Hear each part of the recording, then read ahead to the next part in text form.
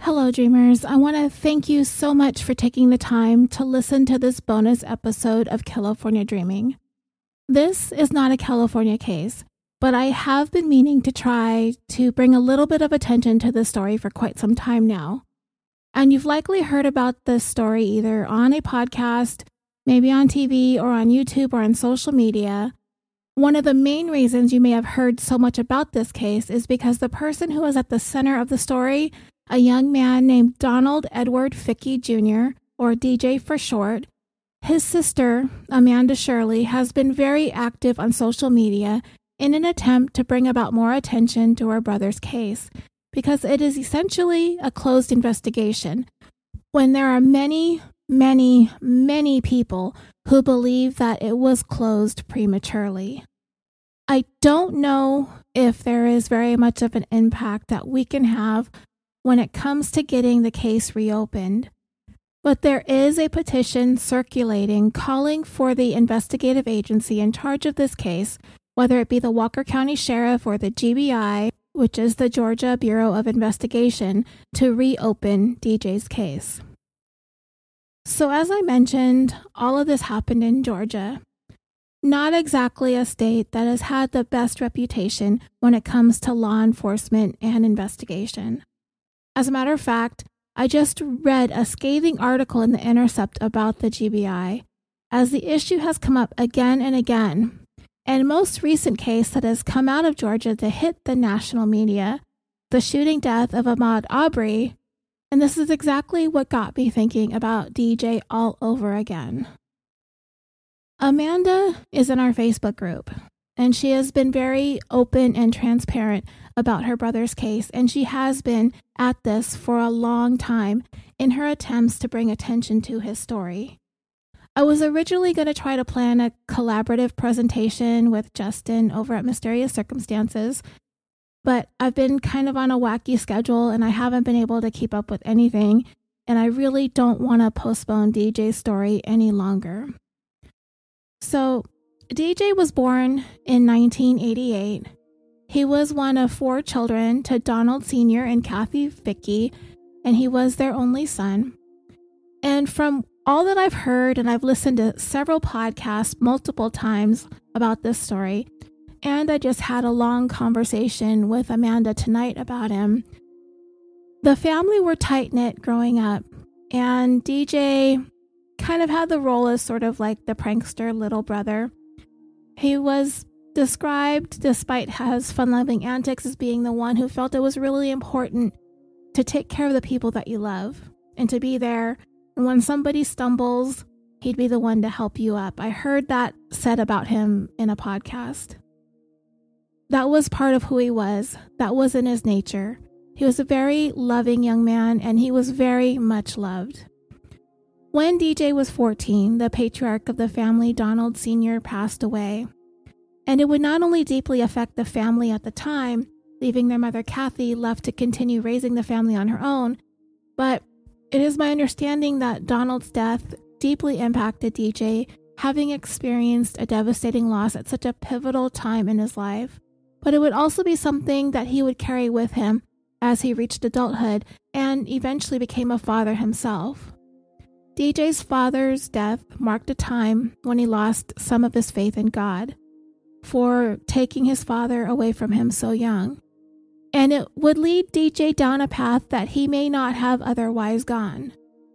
It may not have been much at first, maybe hanging with a different crowd of kids, picking up some seemingly innocuous habits at the time, such as smoking pot.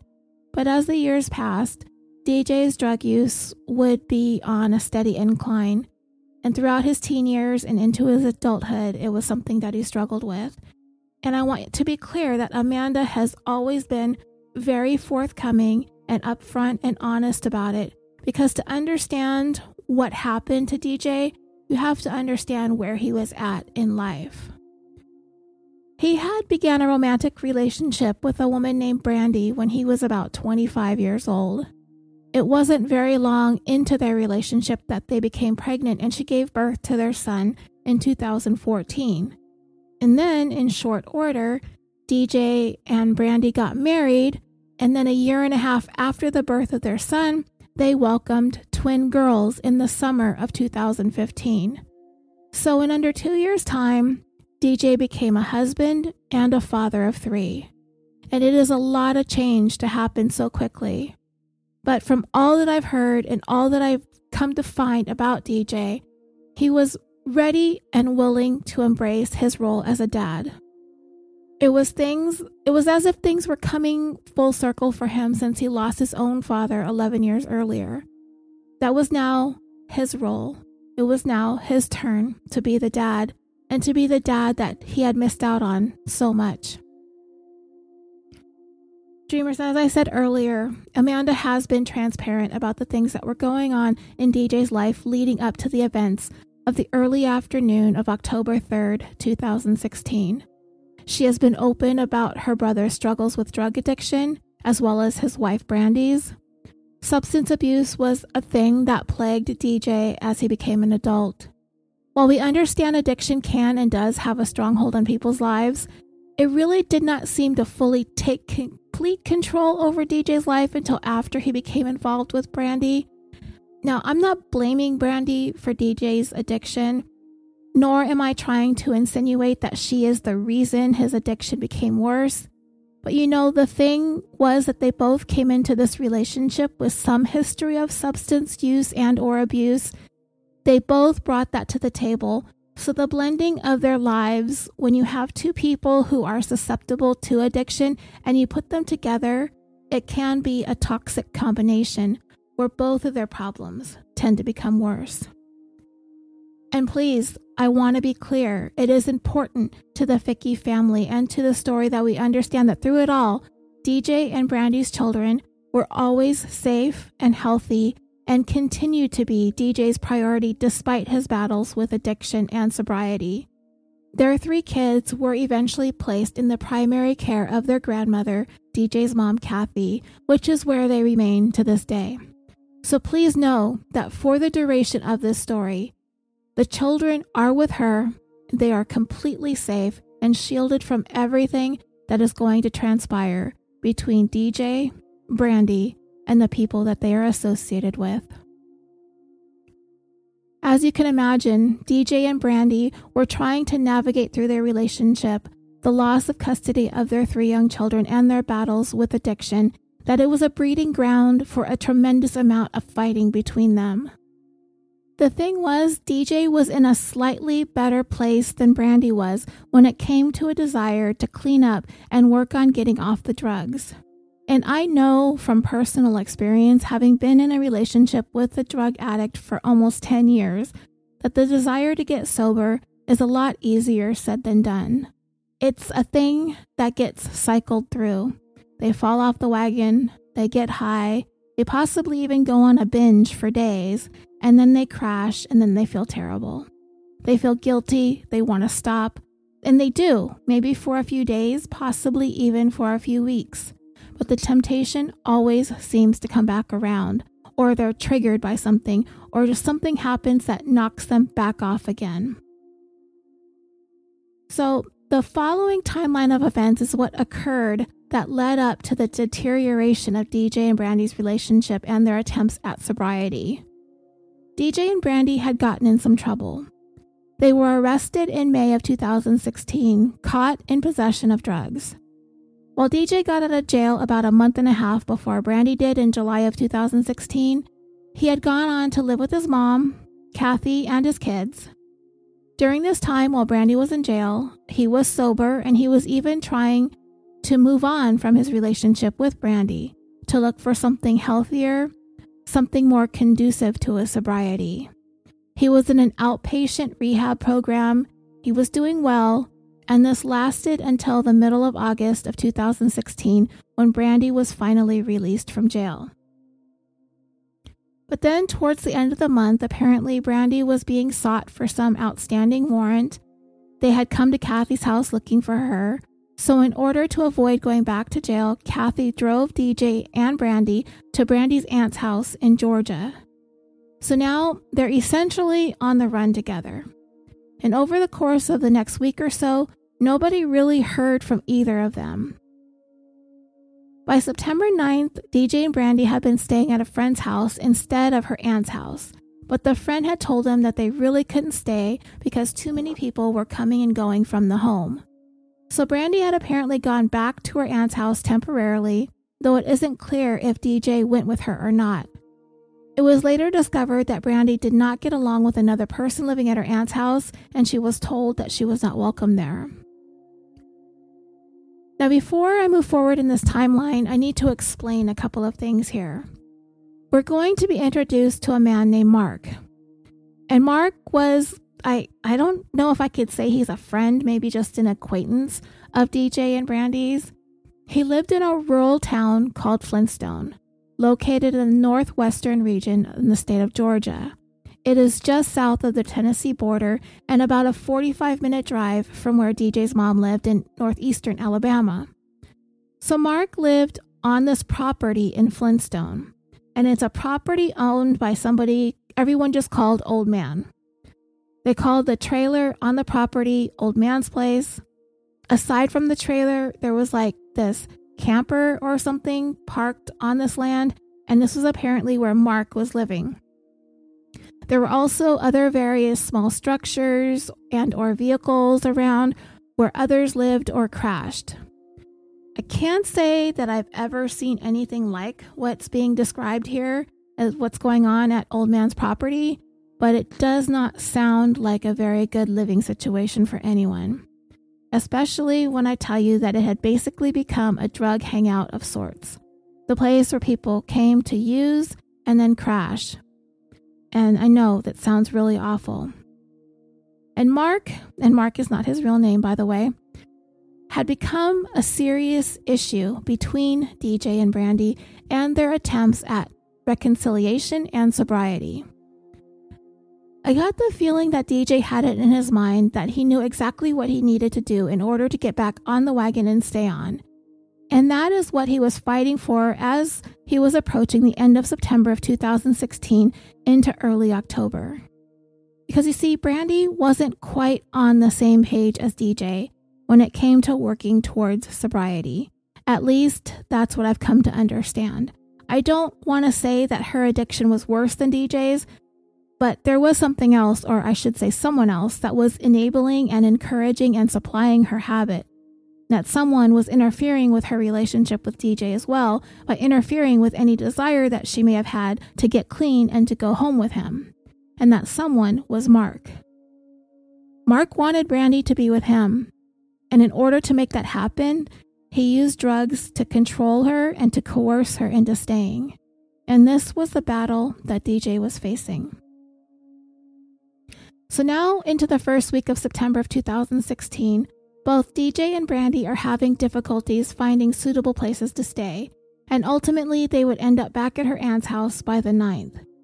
In order to earn some money to get a hotel room, Brandy and a friend went and donated some blood plasma. She had the money, but they had no ride to get to the hotel. So Brandy stayed at her aunt's again for another night, and DJ went to a property, Old Man's Place.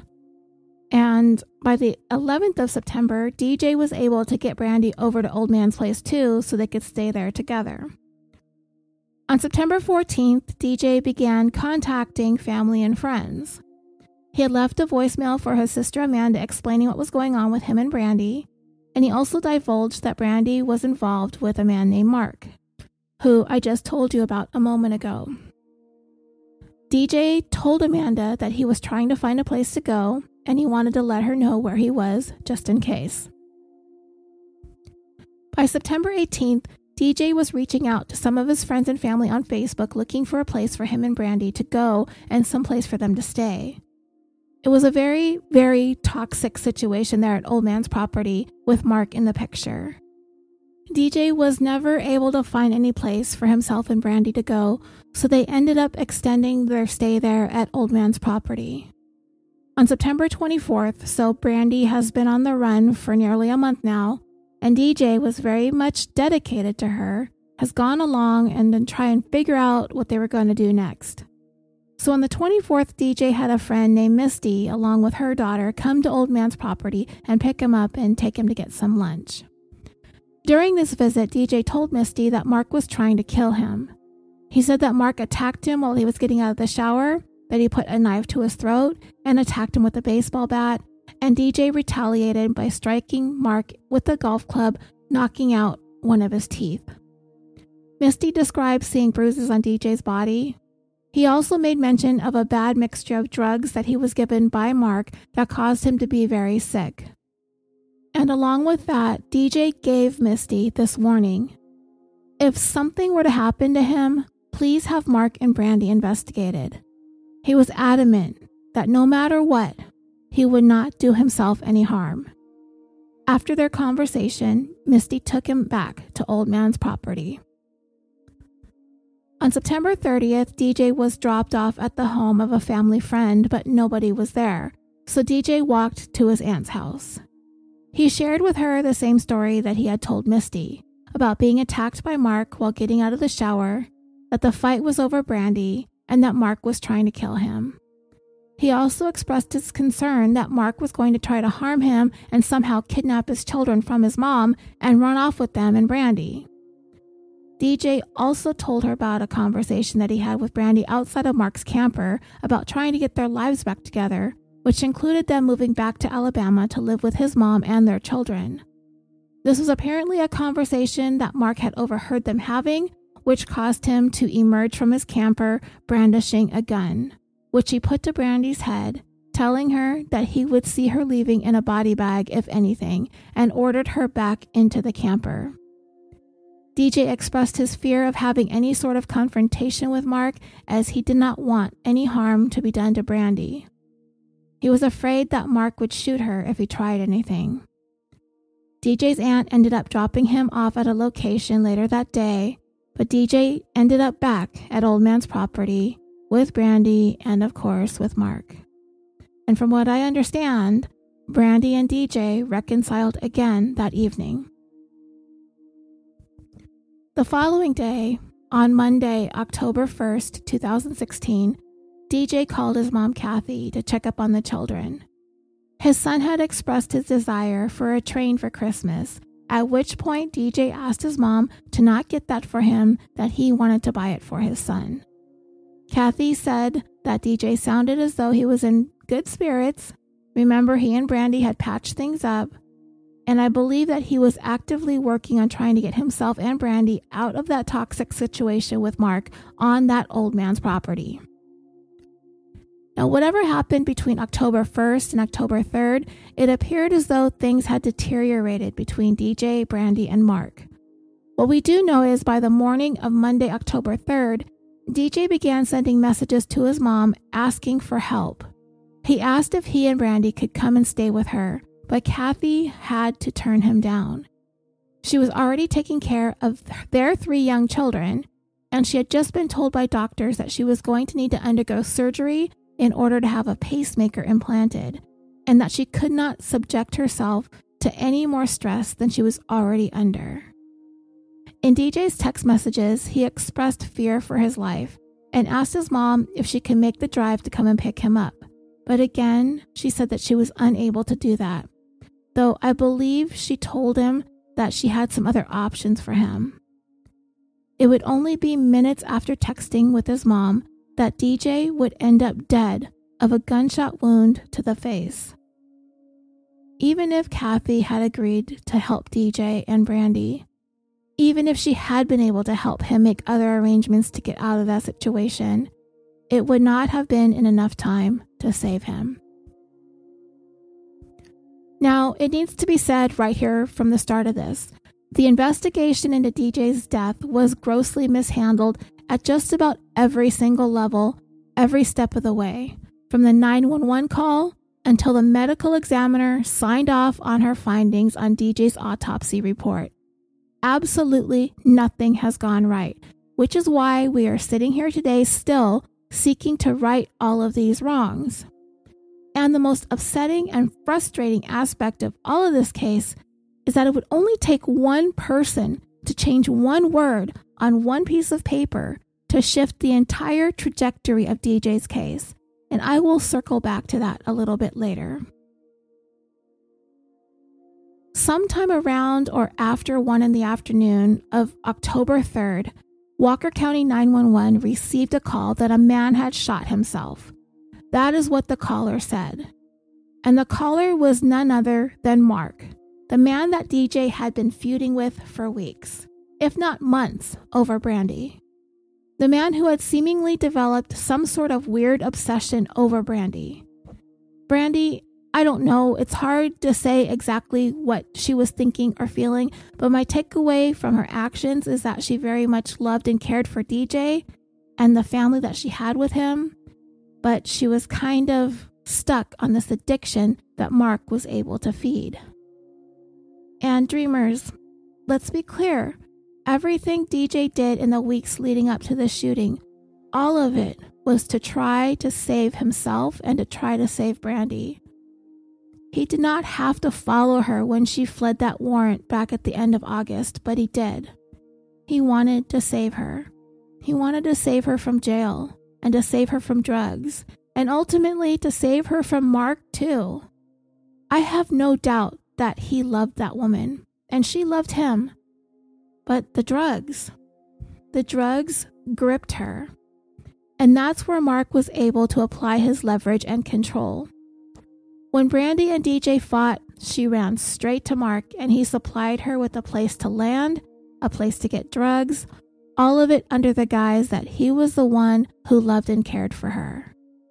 And she's on the drugs, so she isn't thinking rationally or understanding what Mark is doing and that it's so terrible and toxic and controlling. DJ knew it, and he did more than I think most people are even capable of. He put himself through so much to try and save her because he loved her, and he was so fiercely loyal. Most people would have run the other way. Maybe there are many who had wished he had. Perhaps many of us listening wished he had. He'd probably be alive, but we'd be driving ourselves mad over all of these what-ifs. I've heard Amanda say it several times, and I hear her voice and her cute little southern accent saying that DJ was a good man. And I believe that to my very core, 1000%, that DJ Ficky was a good man. He put everything on the line to not leave Brandy behind. And I hope that brings the Fickies a small measure of comfort in knowing that they are able to someday tell that to his babies, that he wasn't just a good man. He was a great man who deeply loved and cared for them and their mother, and that he put all of them first above all, even before himself. So the 911 call. Mark said on this call that DJ shot himself. But this would be only the first of several versions of the story that Mark would tell. But what I can say with almost 100% degree of certainty is that nobody who has examined this case believes for 1 minute that DJ Ficky shot himself in the face with a sawed-off shotgun, with the exception of one person, and that would be the medical examiner. Unfortunately, the most important person in the case, the one that needed to really consider all aspects of what happened that day, is the person who has officially ruled DJ's gunshot wound as being self-inflicted. Even the people who were in the room when DJ was shot, even Mark himself, who initially said on his 911 call that DJ shot himself, even he has not said with any amount of consistency that DJ shot himself.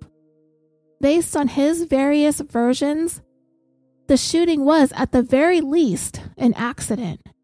But even with that story, Mark has said numerous times that DJ's hands were not on the trigger area of the shotgun. His hands were, Mark's hands. DJ's hands were on the barrel. So that right there, in and of itself, makes this being self-inflicted absolutely impossible, if you even want to believe Mark in the first place. In order to have this have been a self-inflicted gunshot wound, DJ would have had to have been the one to pull the trigger, plain and simple. And everybody who was a witness to this has said his hand was on the barrel, not the trigger. Now, as I said, Mark called 911 and said that DJ had shot himself. The 911 operator tried to ask some follow-up questions, but after a while, Mark began to not respond to the questions. The whole thing was pretty chaotic, and in the background of the call, Brandy can be heard crying and screaming. Eventually, Mark hung up with 911.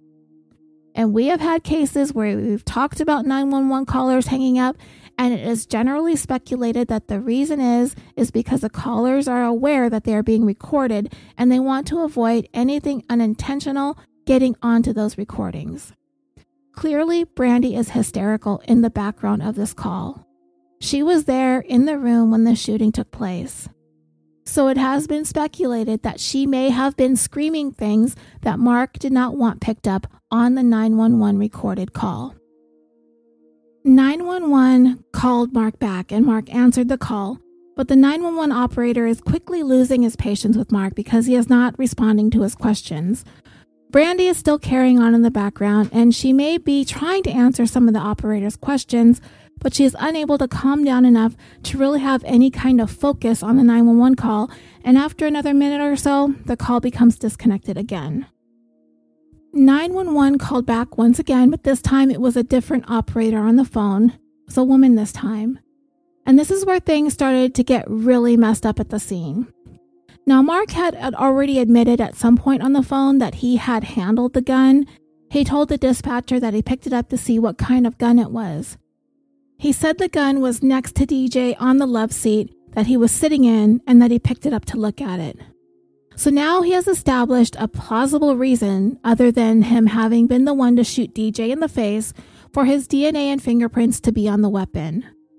But when 911 called back for the third time, or for the second time into the third call, it was during this call that the operator instructed Mark to handle the gun even more than he already had. She asked him where the gun was, and he said that it was next to DJ in the love seat. But he did tell her that he had picked it up to see what kind of gun it was and then put it back in the chair with DJ. So next, she instructed Mark to go ahead and make sure that the gun is in a safe place. She wanted him to make sure that it was unloaded and set aside someplace where the first responders that would be arriving would be safe entering the scene and entering the property. It totally makes sense for the 911 operator to want to ensure the safety of the paramedics and the police when they arrive, but this was completely wrong. Totally wrong here.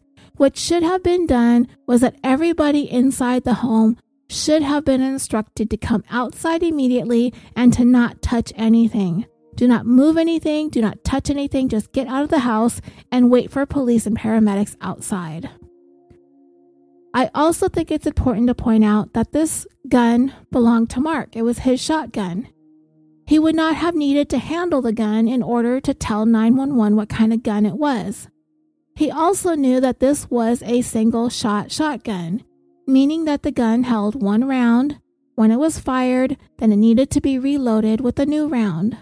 There was no danger of the gun being shot a second time after it was used to shoot DJ. The shot it held was spent. Now, the only reason that I could come up with as to why the operator instructed Mark to do this was because they were operating on the assumption that DJ had shot himself with the gun. I think that they already had it ingrained in their minds that this was a suicide at this point, so treating the scene as if it were a homicide wasn't even a consideration in the moment. And I don't know this to be a fact, but I can't help but think that perhaps when paramedics and police did arrive, what they did was took a look around the property, and clearly it was an unhealthy, unkempt environment, that maybe they jumped to a conclusion simply based on their first impressions of the conditions that DJ and all of these people were in. They were in terrible conditions. They were using drugs, and somebody killed themselves. I otherwise cannot understand why the scene was not secured as if it were a potential crime scene until it was proven otherwise, but it wasn't. But that's not to say it wasn't without trying. When Kathy got word that DJ had been shot or that DJ was dead, she called Amanda.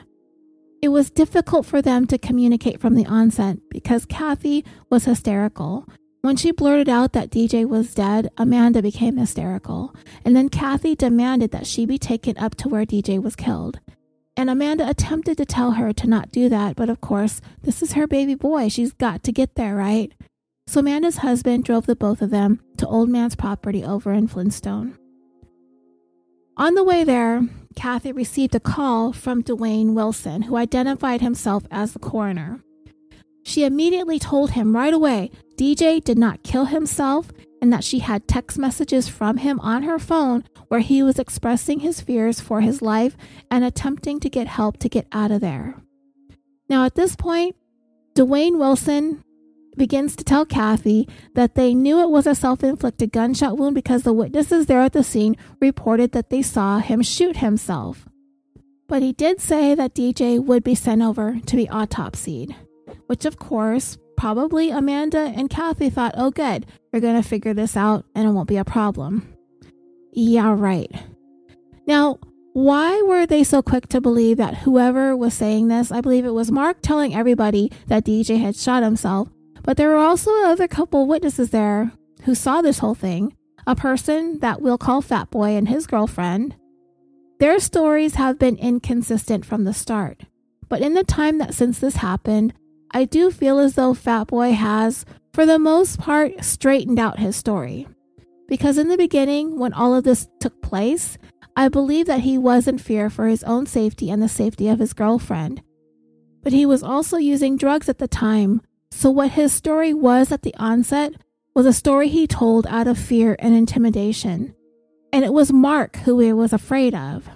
And I believe that he was afraid of Mark because he saw Mark shoot DJ. Whether it was an intentional shooting or not, or if Mark had been brandishing the shotgun in order to intimidate DJ and it went off, perhaps the two men struggled over the gun. I believe Fat Boy went along with Mark's version out of fear. That he just shot DJ, who's to say that he won't shoot him too? When DJ's mom, Kathy, got to the scene, everyone was getting ready to leave. Now, I don't know how much or how little Kathy and Amanda were standing there trying to take all of this in. And maybe they didn't know, or maybe they could not have even fathomed what was to come. But for them to be clearing out a potential crime scene that quickly seemed a little premature. So it has me continuing to believe that they were operating under the assumption that DJ had shot himself. And with that, they have taken Mark's word for it. And Kathy was told so, that witnesses saw DJ shoot himself. And that is the direction the scene was handled. And even if the detective on the case later began having doubts that this was a suicide, there seems to be no going back. The evidence was tampered with. Not only was the scene not processed at all, it was never secured, nothing was documented, and what's more, before everyone had left, Mark asked the detective if he could clean up, and he said, "Go ahead, clean up." The room where DJ died was never sealed off. It was never examined and documented by detectives or crime scene investigators. Once they were given a go-ahead to clean up, that's exactly what Mark and Fat Boy did. They cleaned up. And they burned the love seat that DJ was sitting on when he was shot. So any chance of taking another look at that piece of evidence for blood spatter and gunshot evidence and angle and trajectory and residue and all the normal things that we see at a crime scene when somebody is shot inside a structure or near a piece of furniture, all of that was gone, up in smoke. Bullet pathways are documented, angles are noted. There are a couple of things that police do know for a fact when it comes to the scene. One is that DJ was shot in the left side of his face, but he was right-handed. Another is the angle of the bullet that entered DJ's face was in a downward direction, meaning the shotgun was held up above where he was sitting and pointed downward. Both of those things are indicative of DJ having been shot in the face by somebody else. And as I've mentioned, Mark has said on the 911 call that DJ shot himself, but when first responders arrived, they found Mark and Brandy outside. He had left the gun on a shelf inside the trailer, and he had the shell casing in his hand. So when officers began questioning Mark again at the scene, this is when his story began to change. He said that he had gone into the trailer around 12 p.m. in order to take a shower. Remember, he had a camper on the property that he lived on that obviously didn't have a shower. It's just a small camper. But when he tried to use the bathroom, Brandy was in there. DJ was in the trailer too. And he asked Mark if he could use his cell phone, to which Mark agreed. At that point, Mark said he went into a different room in another part of the trailer, and it was during that time that he heard a gunshot. He quickly came back to where DJ had been sitting using his phone to find that DJ had shot himself with the sawed-off shotgun. That's when he dialed 911 to get DJ some help. Now, as you can see, this story is vastly different than the one that he said on the 911 call. He said in the very first 911 call that he made that DJ had shot himself, that he tried to get the gun and it went off. He clearly says that in the first call. And right away, dreamers, oh my gosh, this right away should have been a big, huge red flag for the people that Mark is talking to. He said in the 911 call that he tried to get the gun away from him and it went off. But when first responders asked him what happened, he said he heard the gunshot from another room, effectively removing himself from the room and the vicinity of the shooting. Another inconsistency in Mark's story is that he first told police that the only people in the trailer at the time of the shooting was himself, DJ, and Brandy, and that he was in a back room, that Brandy was in a bathroom, and nobody saw what happened to DJ. This was not true, as later on it would come out that Fatboy and his girlfriend were in the trailer when the shooting happened as well. Though like I said, their stories were inconsistent from the beginning, but as we go along, you will see that all of their stories start to begin to merge into some semblance of what might have actually happened. So as Mark was talking to police when they initially arrived, Brandy was still really out of sorts and didn't have anything that she could say or add at the moment. Mark did all of the talking. She did not add to what he was saying, not at that time.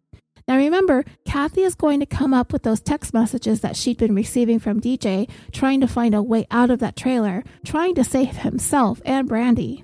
He'd even said so, "I'm going to die here if I don't get out." So essentially, Mark is attempting to try to convince police that DJ went from trying to leave to committing suicide in just a matter of minutes. Now, Mark was asked if he would voluntarily allow his hands to be tested for gunshot residue. And he said that he would, but he mentioned that he had been shooting the day before, so he might test positive. They said that if he shot guns the day before, it wouldn't show up, that it doesn't last more than a few hours on a person's hands. So now, if Mark is to stay with the version of the story that he had just told, that he was in another room when the gun went off, now he was not going to be able to account for the gunshot residue that was surely going to be found on his hands and test positive. He placed himself outside the room, so he should not be having any of this residue on his hands, theoretically. But he knows his hands are covered in GSR, so what he did in that moment was he reverted back to his 911 call version of what happened, that he saw a DJ with the shotgun pointed to his face, that he attempted to get the gun away from him and it went off. And with that, Mark would be able to account for any gunshot residue that they would find on him. So at this point, we should be all like, okay, we need to get the CSI people out here right now. Let's cordon off the scene. Let's get the crime scene tape. Let's get every person at the scene into custody, separate them all, haul their asses down to the station for some individual questioning. All the while that's going on, do all the forensics and evidence collecting from all the witnesses and from DJ's body. Collect and bag everything and treat this as a crime until we know different. But like I said, that did not happen. DJ's death was treated as a suicide from the onset. And by the way, the medical examiner did not test DJ's hands for gunshot residue. She's only required to do so if the police ask for it, and they didn't. Now, everyone was getting ready to go to leave the scene, and you have to understand that Kathy and Amanda are shell-shocked. They are devastated and upset, and they're not sure what happened to DJ, but what they are certain of is that DJ did not shoot himself. But as they were getting ready to leave, Brandy had come over to their vehicle and she got inside because she wanted to go with them. But Amanda's husband told her that she was not welcome to go with them. They were really distraught. They didn't know what had actually gone on, and they didn't know what Brandy's role in this whole thing was. So they told her no. She got out of the car and stayed behind with Mark, Fat Boy, and his girlfriend. She would later say that for that entire night into the next morning, following DJ's death, that Mark did not allow her to leave his camper or talk on the phone. She also said that she was threatened and that her children were threatened, that if she tried to go and tell police the truth about what happened to DJ. This was a huge, huge failure on the part of the police. All of these people should have been brought into the station for questioning. They should have been separated and talked to individually and on the record. Brandy had not been able to say anything, whether it was because she was too distraught or because Mark was right there. But it wasn't Amanda and Kathy's responsibility to deal with Brandy in the aftermath of this. It should have been the police. Looking back, knowing what we all know now, would they have dealt with Brandy a little bit differently in that moment? Of course they would have, but they didn't know. Brandy could have been the one who shot DJ for all Kathy and Amanda knew. But Brandy ended up staying in that trailer, that very same trailer where DJ had died, with the man who was most likely the one who shot him.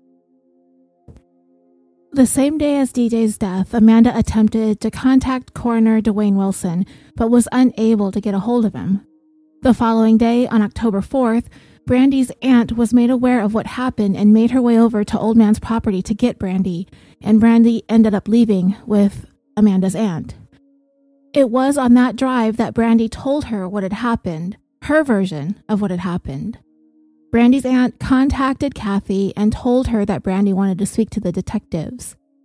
The next morning, the Fickies contacted the detectives and told them that Brandy had a statement that she wanted to make, and they were going to take her down there.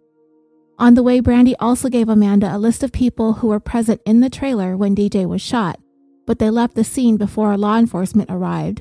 But they came back once law enforcement was there and pretended like they had just gotten there too. Brandy's version of what happened was this.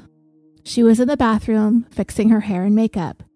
She was talking to DJ, who was sort of pacing back and forth between where she was in the bathroom and the love seat where he was ultimately shot. He was trying to talk her into going back to Alabama with him, but she was telling DJ that she didn't want to go.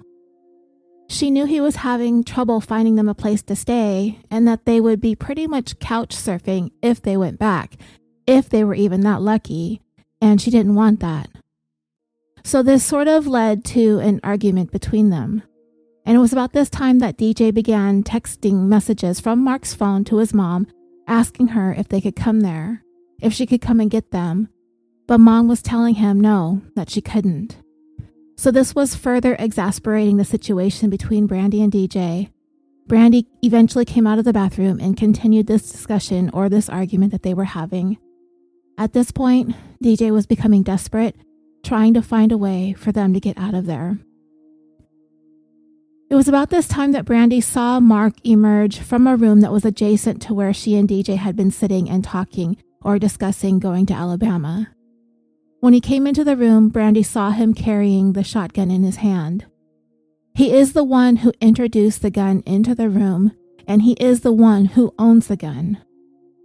Mark began yelling at DJ, and as his eyes were cast downward looking at the phone, sending those text messages to his mom and to his friends, he suddenly looked up when Mark came into the room yelling and saw that he had the gun. Brandy said DJ put his arm up in a motion consistent with him attempting to defend or deflect what was coming. And in that moment, Mark fired the shotgun one time into DJ's face. She said that she was unable to say anything to police when they got there because Mark would never allow her to leave his presence. And police made no attempt to speak to her privately and away from him, which is just one of the many things that police messed up early on in this investigation. They should have separated these people and spoken to them individually, but they didn't. Brandy was in a tremendous amount of fear. and she was hysterical. Police were not getting this information from her until 2 days after DJ's death. Now, the big, huge problem with this is DJ's body had been sent over for an autopsy under the assumption that his death was a suicide. Nobody thought of contacting the medical examiner to fill her in on the investigation. I mean, I can only assume that they are trusting the doctor to interpret what she finds in her examination of DJ's body accurately. She's the one with all the medical degrees. She's the one who has all the education. They're depending on her to know the story that his body should be telling. But she is going to work based on what she's told, not what his body is telling her.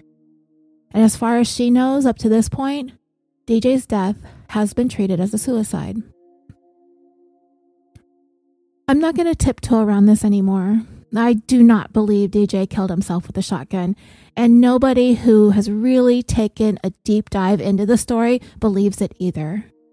And I don't believe the story that this was an accidental shooting as the men struggled over the gun.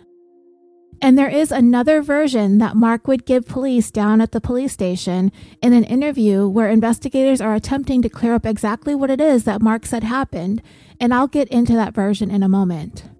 But let's go back a minute and let's talk about why this all happened. If what Brandy is saying is the most accurate version of what happened, I don't think she has any reason to be untruthful about it at this point, especially when she is a safe distance away from Mark. We have to ask ourselves, why would Mark storm into a room with a loaded shotgun, point it straight at DJ's face, and pull the trigger? Let's not forget that this action is consistent with Mark's previous behaviors. He has pulled a shotgun on DJ and Brandy both when he would overhear the two of them discussing working through their relationship and their addiction together. When they would talk about leaving Old Man's property, going back to Alabama, and trying to get their lives straightened out.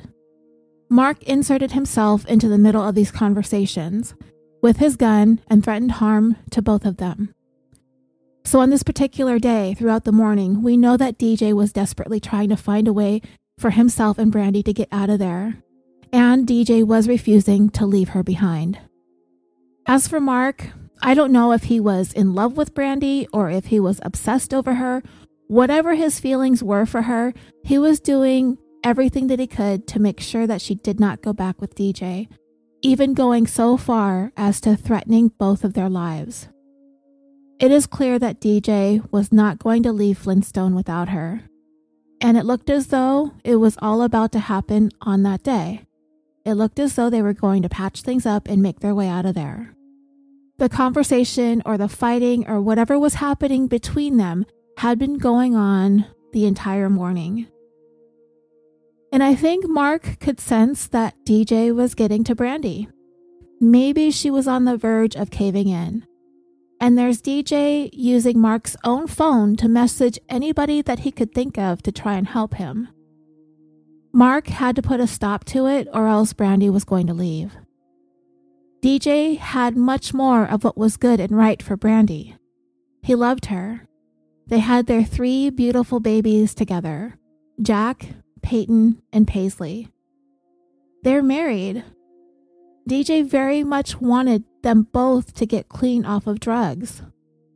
The only thing Mark had was drugs, fear, intimidation, and this crappy living situation that he was in.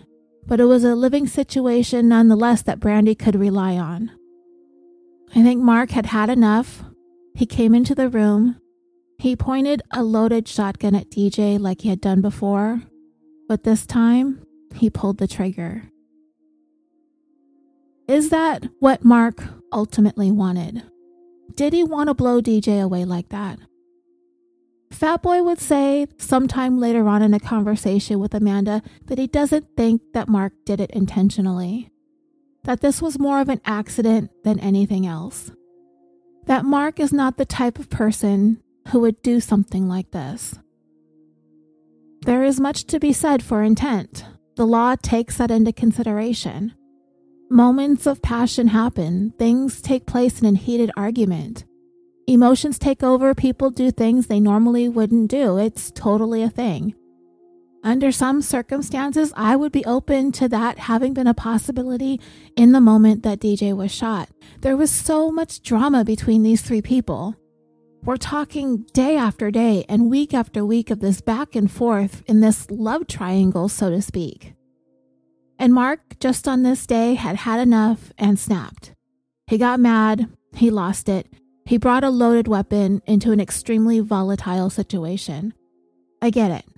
We all get it.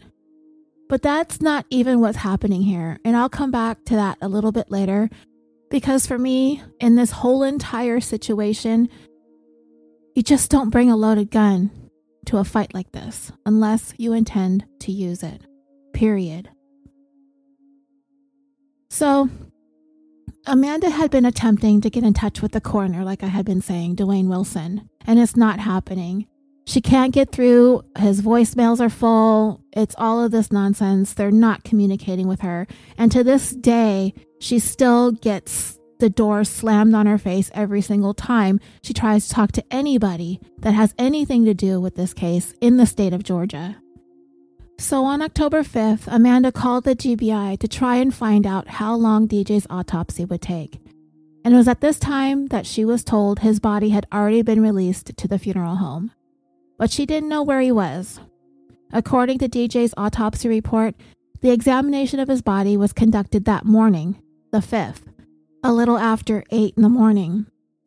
I don't know exactly how long the entire autopsy took, but the report itself was only 3 pages long, and it didn't even include the drawing of the body we usually see in autopsies indicating where the locations of the wounds on the body of the decedent are. It seemed just really kind of minimal and basic to me. The autopsy was conducted by GBI Associate Medical Examiner Dr. Natasha Grandi. According to the GBI website, Dr. Grandi completed her undergraduate and medical school by way of combined BS and MD program at Youngstown State University and Northeast Ohio Medical University in 2010. She had finished her pathology residency at the University of Maryland in 2014.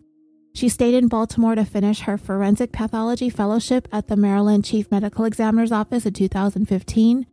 She then joined the GBI in 2015 as an associate medical examiner. So when DJ's body was sent to her for an autopsy, she had been an associate medical examiner for less than a year. Now, just to compare to the other medical examiners with the GBI, the chief medical examiner earned his doctorate in 1998 and joined the GBI in 2006. The deputy chief ME earned her medical degree in 1985 and joined the GBI in 2001. The director of pediatric pathology earned her doctorate in 1995 and joined the GBI in 2002. Another associate ME earned his doctorate in 1993 and joined the GBI in 1999. A regional medical examiner earned his doctorate in 1970 and joined the GBI in 2007. And yet another one earned her doctorate in 1994 and joined the GBI in 2000. Another associate ME earned his doctorate in 2000 and joined the GBI in 2008. Associate Medical Examiner and Director of Educational Programs earned her doctorate in 2004 and joined the GBI in 2009. I mean, there's a handful more, but what I'm getting at here is DJ's body was autopsied by one of the least experienced medical examiners in the state of Georgia. And the reason why I'm picking on her experience is because I listened to a phone conversation that she had with the private investigator that Amanda would eventually go on to hire in this case, a gentleman by the name of Eric Eccles. He had gone through so much of the evidence and witness statements, and there is nothing that anybody has said this entire time, not Mark, not Brandy, not Fat Boy, nothing from anybody that indicated that DJ had committed suicide.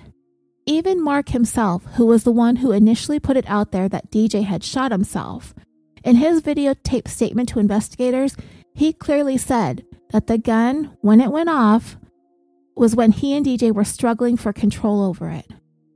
I'll talk about this videotape statement in a moment. It's just yet another version of his ever-evolving stories in this case.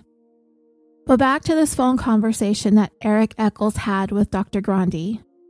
He called her to get some information regarding DJ's autopsy, specifically the toxicology report. which did not seem to be listed in the original 3 pages of the autopsy. Okay, so you guys, this doctor, I'm sorry, but she sounds as inexperienced as she appeared on paper at the time of DJ's death. She had been with the GBI for less than a year. I don't know how many autopsies Dr. Grandi had been in charge of at that point. I don't know how many gunshot wounds that she's ever examined. I don't know how many suicides that she's ever looked at. But I do know it's a hell of a lot more than I've ever seen. But that's the thing. We are the laypersons, and we depend on people in her position to know what they are doing and to know what they're looking for. She ruled DJ's death a suicide. Despite witness statements to the contrary, she made her ruling, and with that, she effectively shut down the criminal investigation into DJ's death. So in terms of the private investigator and the family's efforts from this point forward, the key to this entire thing is getting Dr. Grandi to change her ruling from suicide to, at the very least, undetermined. So in the days following DJ's death, information was coming out that it was Mark who shot DJ in the face. Brandy has since gone on to tell police in a statement both in person and in writing that DJ did not shoot himself. Police seem to be following the evidence. They seem to want to get to the bottom of this, and they appear to think that they're looking at some kind of suspicious death here. But by the morning of October 5th, when Dr. Grandi made her ruling, nobody had contacted her to tell her that they were getting new information that DJ may not have shot himself. She finished the autopsy, she signed it off, and despite whatever was going on with the investigation, she has refused to change her determination and has been clear that she has no intentions of ever doing so, no matter how many people say somebody else pulled the trigger on that gun. When Eric Eccles spoke to Dr. Grandi about the toxicology report, this call was recorded. She called Eccles back to tell him that she got the toxicology report back on DJ, and it showed that stimulants were present in his system, that there weren't any depressants, and because of this result, she was going to stick with the cause and manner of death she listed in the autopsy. Now, make sure you're taking this all in, you guys, and get what this woman is saying here, okay? It's almost a joke how ridiculous this woman is. And Eccles was on the phone with her, and he was like, okay, let me make sure I understand. The toxicology report shows that the drugs in his system does not indicate that this was a homicide, so you're sticking with suicide. And you can tell in this call, he is not buying what she is saying here. And Dr. Grandi answered by saying, it shows a stimulant that's present. And she's stumbling over her own words here. So clearly she isn't even buying what she's saying here, but whatever. So there's a stimulant present. And based on that information, there is not anything that would have appeared to have rendered DJ unable to defend himself. And it appears most consistent with a suicide. And Eric Eccles is like, huh, even after all the other evidence, and she said yes. And again, he's like, huh. And then he chuckles a little bit and he's like, okay. And then he says, well, was there a firearm residue test done on Mr. Fickey before he was cremated? Because he did not see that in her report. She told him that it is not routinely performed unless it's requested by police. She checked around in her report and said no, she did not perform a firearm residue collection. It was not requested and is not routine. So Eccles asked, so we really don't know if he had the firearm in his hand and if he shot the gun if there was no residue. And again, Dr. Grandi, stumbling over herself, said, well, that gets into the validity of gunshot residue, which I believe you should probably speak to a firearms expert about. And he said that he was doing that. So he circled back to the drugs again and asked Dr. Grandi. It was a stimulant. What drug was found that was a stimulant? And she said that he had methamphetamines. And Eccles said again, okay, I'm just trying to make sure I understand what you're saying here. That the stimulant having been meth in his system would not have prevented from defending himself. And she answered, it's a stimulant, so he would have been active. And Eccles said, okay, so he has a stimulant and he grabs the barrel of the gun. Wouldn't that be active? And she answered, remember, this was intraoral. The barrel was inside the mouth with the mouth closed. And dreamers, this is where it hit me. The medical examiner looked at DJ's wounds and came to the determination that the barrel was inside his mouth and that his mouth was closed. And because there was no indication, at least to her, that DJ had attempted to defend himself against this gun being inside his mouth, that he must have been the one that was holding the gun in his mouth as he pulled the trigger. And that there finally made me understand why Dr. Grandi was so convinced beyond everything else that everybody else was saying, all the evidence that DJ was attempting to save his life and get out of there, why she continues to this day to insist that it was a suicide because of the placement of the shotgun inside his mouth. I'm sorry, but this is where this doctor's inexperience comes into play for me. First of all, nobody is saying that DJ shot himself. Everybody has a different story, but nobody has said, not even Mark himself, that DJ sat on that sofa, inserted that shotgun into his mouth, and pulled the trigger. Nobody. Dr. Grandi has come to that conclusion based on her observations of the wound to his face, to his mouth, to his tongue, etc. How many intraoral shotgun blasts has this woman ever seen firsthand? I would like to know. I know I haven't seen any. I know that a lot of people connected to this case have seen the pictures of the wounds, and nobody believes it's consistent with the gun having been in his mouth. I haven't looked at them personally. Neither has Amanda, and neither one of us intends to. But there have been people who have looked at it, and it looks as though the gun was not in his mouth as it blew off sort of the left side of his face. And if it was in his mouth, there would have been a lot more damage to his entire face, not just one side. But anyway, I can't look at the pictures. I talked to Amanda about it a few days ago, and she's even had to have forced herself to stop herself from looking at them. And I can't do it. So I wouldn't even know what a shotgun blast to the face looks like if it was inside the mouth or outside the mouth. It really isn't going to do me any good to have to subject myself to having to see something like that. But I understand that part of Amanda that just wants to know. But so far she's managed to hold off. So I'm grateful for that, because I really don't want her to have to see that either. But anyway, and when we're talking about intraoral shotgun blast to the face, how can we be so sure, considering all the damage that the shotgun can do, when we come to that conclusion with 100% certainty, especially when we don't have all that much experience?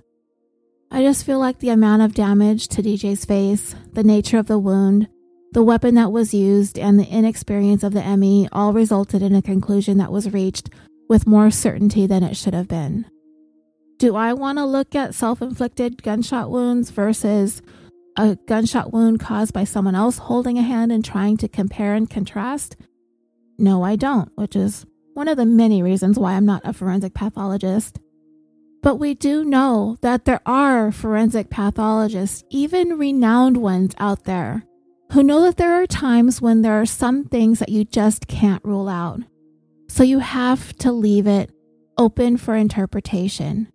You have to, otherwise you end up with a situation like this, where there's this potential homicide that's going unpunished because somebody ruled it a suicide. And these newish doctors, I know they don't want to be second-guessed. They don't want to second-guess each other.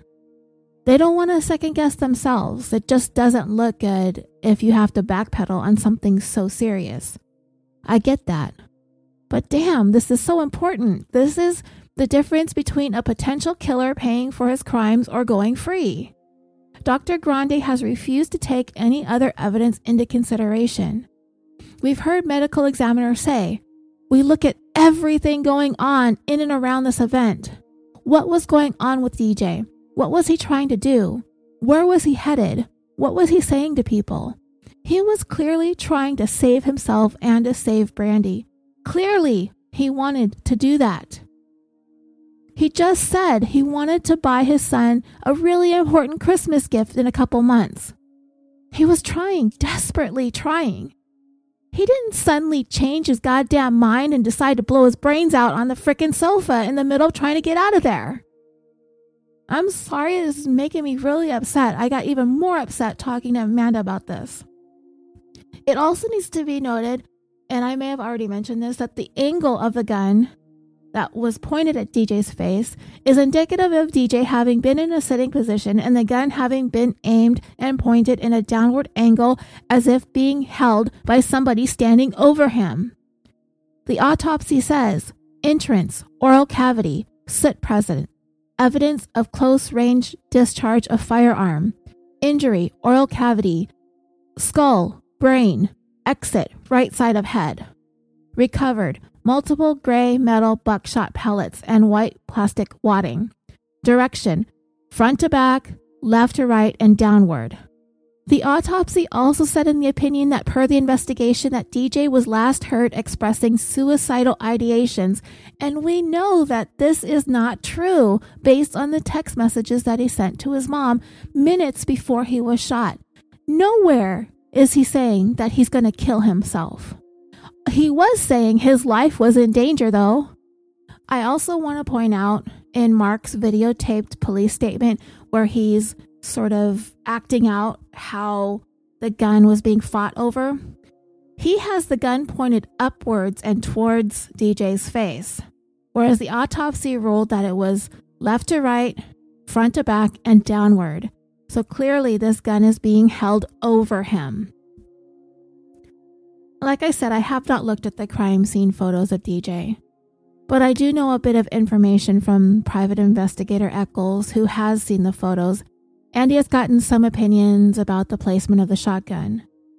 Remember, Dr. Grande said that the gun was in DJ's mouth and his mouth was closed.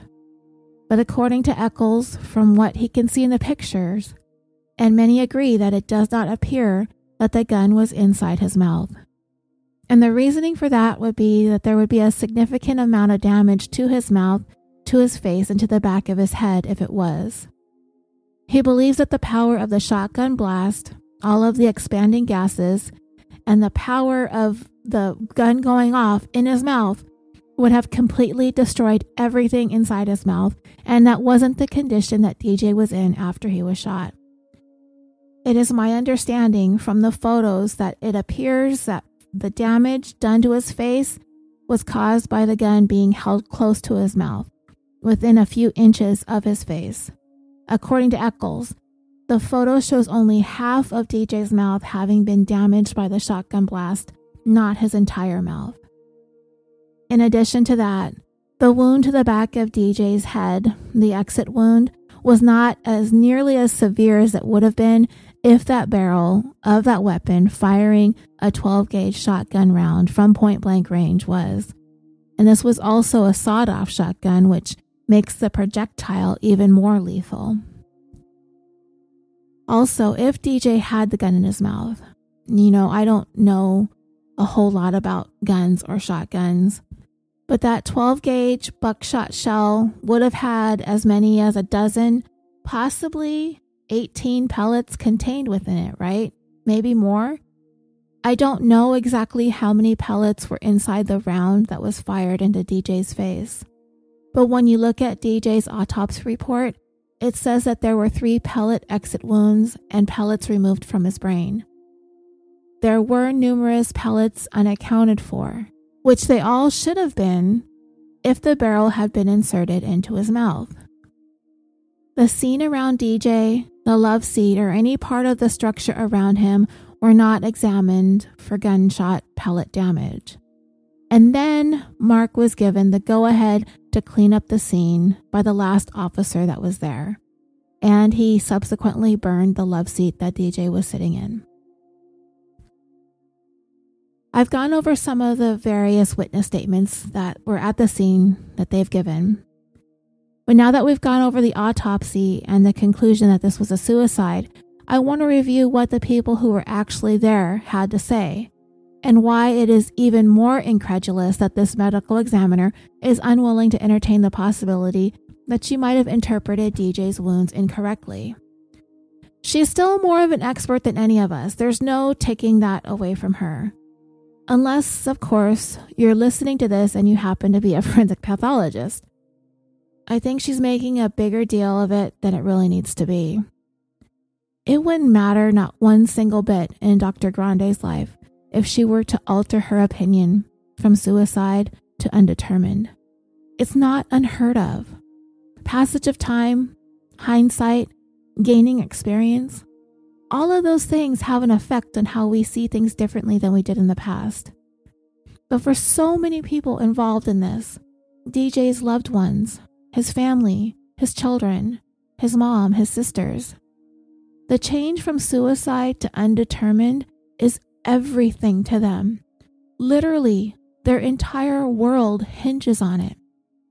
Something so insignificant to the medical examiner.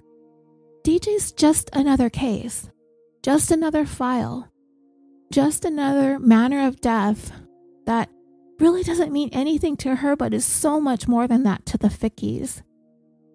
If this were Dr. Grande's loved one, I wonder if she would treat the case with the same flippant disregard and indifference.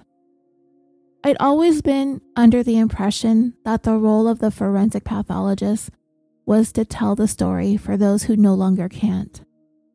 And to do that, they don't just look at a dead body on a metal table in front of them. They look into their life. They look into their story.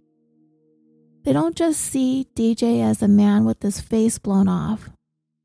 This is DJ, a loving husband, a father, a son, a brother, an uncle, a friend, a man who fought tirelessly to find his way, to fight for his children, and to not leave their mother behind to suffer. A man up until the moment he died was trying to save their lives. Where in that narrative is the story of a man who arrived at a place in so much despair and hopelessness that he would pick up a shotgun and shoot himself in the face minutes after begging his mom to come save him? And then the medical examiner looks into the story after the fact. What happened after DJ was shot? Who was there? What did they do and what did they say? And that's where I want to go next. What is that story? Dr. Grande wasn't there, but there were people who were there that saw DJ Fickie die right before their eyes. Dr. Grande's medical degree simply should not trump what they say happened, and it is not her place to disregard them and their statements. There were 3 people in the room with DJ when he died: Mark, Brandy, and Fat Boy. Let's start with Mark. The first thing he ever said was that there was a guy who shot himself. That's the absolute first thing that ever went on record in regards to what happened to DJ. In a chaotic 911 call, you have a guy who we will find out later on was the one who not only brought the gun into the room, but had his hands on it when it was fired, who made that initial statement. It's hard to believe that after 3.5 years and all the investigation on the part of the Fickie family, that to this day, that remains the official story. Unbelievable.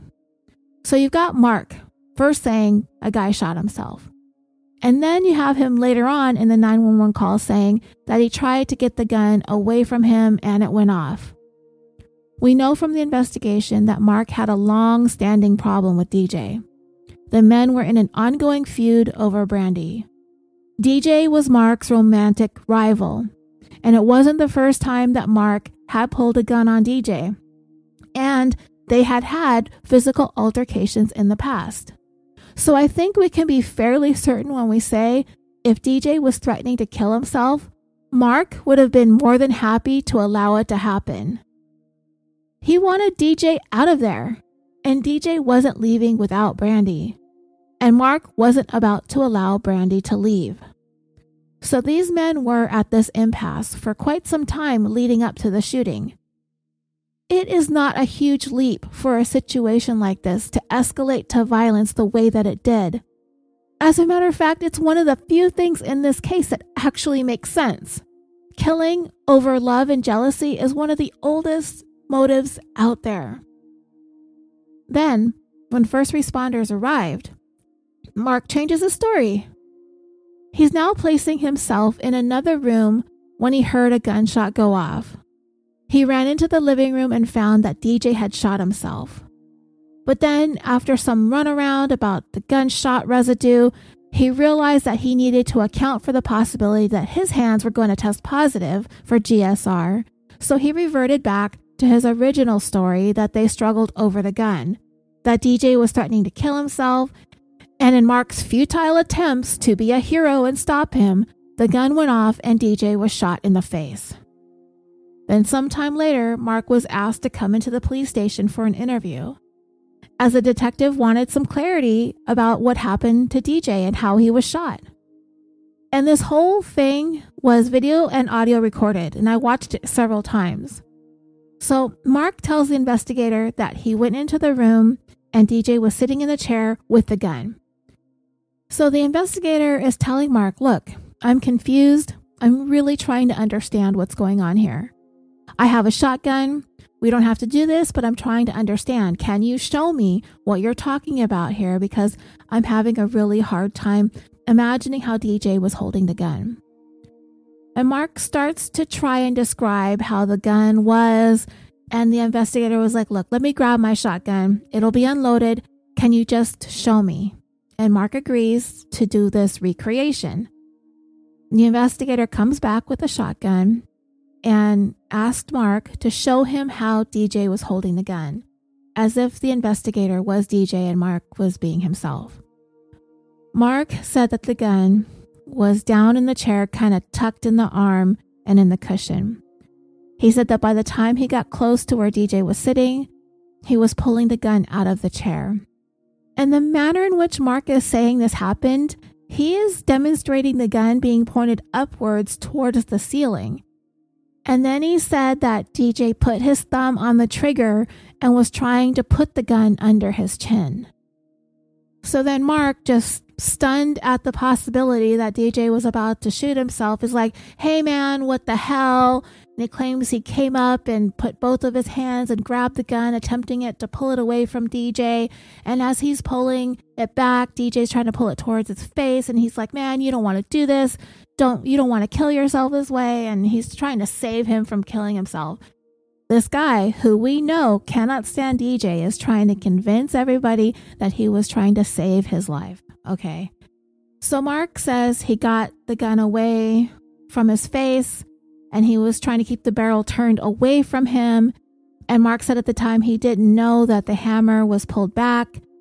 He said he had the barrel towards the wall, and when he yanked it like that and he demonstrated real quick, he tried to pull the gun by the trigger end of it and it came loose from DJ's hand. So now at this point, Mark is indicating that he has control over the trigger end of the gun and that DJ has his hands over the barrel end of it, trying to regain control by pulling it away from Mark. So at this point in the reenactment, DJ doesn't have either of his hands anywhere near the trigger end of the gun. Both of his hands, according to Mark, are on the barrel end. And then Mark said DJ moved one of his hands down by the trigger to try to get his hands off the gun. And while this is going on, Mark is saying to DJ, give me the gun, man. You don't want to do nothing like this, man. Because, Mark is such a good friend of his. He's trying to talk DJ out of committing suicide here in this moment, right? And in that second, Mark's arm yanked one last time and then boom, the gun went off. The investigator asked where Brandy was when all of this was happening, and Mark said that she was the one who yanked his arm that one last time the moment before the gun went off. And I'll talk about this arm yank in a moment. So in this recreation, the way that Mark is saying that the gun discharged and shot DJ in the face does not match up with what was found at autopsy. From his story, the gun was pointed up almost straight at the ceiling most of the struggle for control over it. and when it went off, the gun was still in an upward angle going from right to left. And this is the complete opposite of the autopsy findings. And as far as Brandy yanking on Mark's arm, let's pick that apart for a moment. If DJ has a gun pointed at his face and Mark is attempting to pull the gun away from DJ's hands, then why is Brandy yanking on Mark's arm? We don't know for sure if she was or not, but it's one of those details I think might have some truth to it, because why else would Mark throw it in there? It was a detail that I believe was meant to further Mark's narrative about this being a life and death struggle over the gun. Adding Brandy's random yanking of his arm in the midst of that can only add to his claim that the gun discharged accidentally. And I'll just put it out there right now. I do think Brandy yanked on Mark's arm, but I believe she did that because Mark was in the middle of threatening DJ with the shotgun and Brandy was trying to stop him. If DJ was threatening to shoot himself, and if DJ had the gun in his hand, I believe Brandy would have yanked on DJ's arm to stop him, not Mark. She yanked on the arm of the person that was the threat. Now, regardless of whether or not this version of Mark's story is true, it really doesn't matter because all the stories have changed, because everything he needs to say about it has to be self-serving. But even if his story is taken into consideration, it still doesn't amount to this being a suicide. He never said that DJ put the gun in his mouth. He never said that DJ closed his mouth over the barrel of the gun. He never said that DJ sat in that chair with the gun in his mouth and pulled the trigger. But the medical examiner's takeaway from Mark's statement is the very first thing he ever said on 911. A guy shot himself. Everything else Dr. Grande has essentially made up. She's made up the whole entire story in her own head. And that's become the official story, case closed. Another witness who was in the room when DJ was shot, or at the very least, came into the room in the moments of the shooting or immediately following the shooting, was Fat Boy. He and his girlfriend, I believe, came to Old Man's property to buy and use drugs, and they might have on occasion been sleeping in their car on the property. Fat Boy is generally considered to be a friend of Mark's and Brandy's. He said he's only met DJ a handful of times, but he mostly knew Brandy to be involved with Mark. At the onset of this, when DJ was shot, Fat Boy and his girlfriend actually left the scene. They came back shortly after law enforcement arrived and played it off as though they had just happened upon there. Now remember, this is a property where drug activity takes place. Drugs were sold and used there, and some of those who participate in those things did actually get taken into custody earlier in 2016. So police were aware of the property and the things that go on there. So when they did arrive after the 911 call was made regarding DJ having been shot, there was no sign of any drug-related activity anywhere, which would have likely gotten everyone in trouble. So I can't say for sure, but I think it is highly likely that Fat Boy and his girlfriend panicked when DJ was shot, that everyone began clearing out all the drug paraphernalia as quickly as possible, that Fat Boy and his girlfriend packed everything up in their car and took off before 911 was dialed. They went wherever they went to get rid of the drug evidence, then eventually, casually made their way back as if they just happened to arrive for the first time that day. We know later on that Fat Boy would admit to being there and leaving and coming back and lying to police in the beginning. After a series of interviews with investigators, the Fickey family private investigator and Amanda herself, who went to the jail to visit Fat Boy in person, that he has revealed what is believed to be mostly the truth, though it still feels very guarded and limited to the extent that he is trying to protect himself or Mark, or both of themselves, and possibly his girlfriend. Amanda, when I talked to her about Fat Boy, she said that she believes most of what he says, but he's trying not to implicate himself and get himself in any more trouble. Mark is Fat Boy's friend, so it is not beyond the realm of possibility that he does not want to get him in trouble either by saying anything incriminating. but it is also possible that Fat Boy is being guarded out of fear, which he has also indicated, but it's been sort of a contradiction in and of itself, his reasoning that is. You see, Fat Boy has said DJ did not shoot himself. He has said that Mark brought the gun into the situation. He has said that Mark was pissed off and frustrated with all of the bickering and back and forth that had been going on all morning between DJ and Brandy, and that he came into the room with a shotgun to try and intimidate DJ into shutting up, and that at some point the gun just went off. So whether or not Mark shot DJ by accident or if he intended to shoot him, Fat Boy has now made it clear that DJ Ficky did not shoot himself. He has said Mark was in control of the gun was in his possession, he was the one that pulled the trigger. And again, this means, at the very, very least, this was not a suicide by any stretch of the imagination. Now, Fat Boy has repeatedly said that he does not think Mark shot DJ on purpose. Now, for me at this point, it doesn't really matter whether or not Fat Boy thinks this was an intentional act. Mark still brought a loaded gun into this room, pointed it, and fired it. You don't bring a loaded gun unless you're going to use it. We've said it once, we've said it 1,000 times. Fat Boy is saying that Mark is his friend. He doesn't believe that he's the kind of guy that will intentionally kill somebody like that. But in the same breath, Fat Boy would also say that he said what he said out of fear for his life. So, why would you be in fear for your life if you're convinced your good friend is not the type of guy who would intentionally shoot somebody like this? The truth is, Fat Boy wouldn't be afraid if he truly believed that DJ was shot accidentally. Whatever the case, intentional or not, Fat Boy has been emphatic. This was not a suicide. So now, let's talk about the last person who was in the room at the time, Brandy.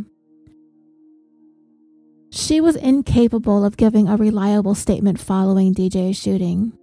She was hysterical, and she was being guarded by Mark, and she was unable to leave Old Man's property for about a day. When she was finally able to be picked up from there by her aunt, it was only then she was able to explain what she saw happened. DJ's mom and sister were contacted and told that Brandy needed to speak to detectives, but by the time Brandy was able to provide her official statement, DJ had already been autopsied and his death was ruled a suicide, and her statement was just going to be a wash. Brandy said Mark shot DJ in the face. She gave statements to detectives. She also gave it in writing about a year and a half later while in jail. Her written statement reads as follows. I, Brandy Leanne Ficky, on Wednesday, January 31st, 2018, was spoken to by Eric Eccles, who identified himself to me as a private investigator. This interview took place at the DeKalb County Jail in Fort Payne, Alabama. This statement is true, and no threats or promises have been made to me.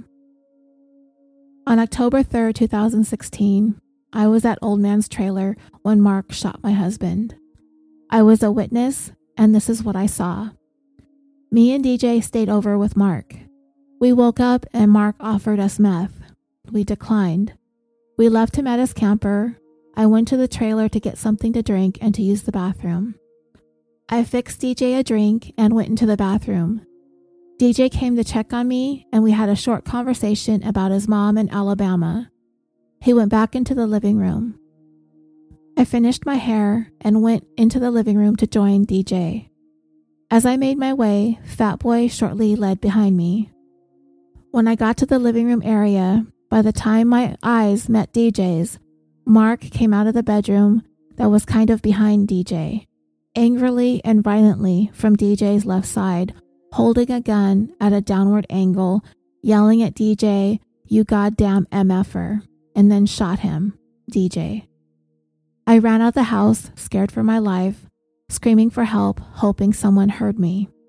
I went back in to see if DJ could be alive. I grabbed his hand, hoping he was still there. If called to testify, I will say the same. Signed, Brandy L. Ficky, 1/31/18. So, here we have another witness who was in the room who has unequivocally said that Mark shot DJ in the face. DJ was seated in the chair. Mark angrily and violently came out of the room brandishing a shotgun, shouted some expletives at DJ, and fired. And all the evidence before and after the fact support that this is what happened. So we have to sit here and ask ourselves, how then is the one person who this entire case hinges on, Dr. Grandi, come to a fallacious determination based on nothing more than a quote-unquote educated guess, unwilling to look at the facts and real evidence that has been presented? I don't know what it's going to take for the GBI and Dr. Grandi to roll back on the suicide ruling, but it definitely is feeling like a very huge mountain to climb. There are so many important things that seem to have gotten lost on Dr. Grandi as she sits atop her medical degrees looking down on all of us, here trying to knock some sense into her thick skull. Lost on her is the reason why she is called upon to interpret the story that DJ's body was trying to tell her, to make sure that a murderer doesn't go free.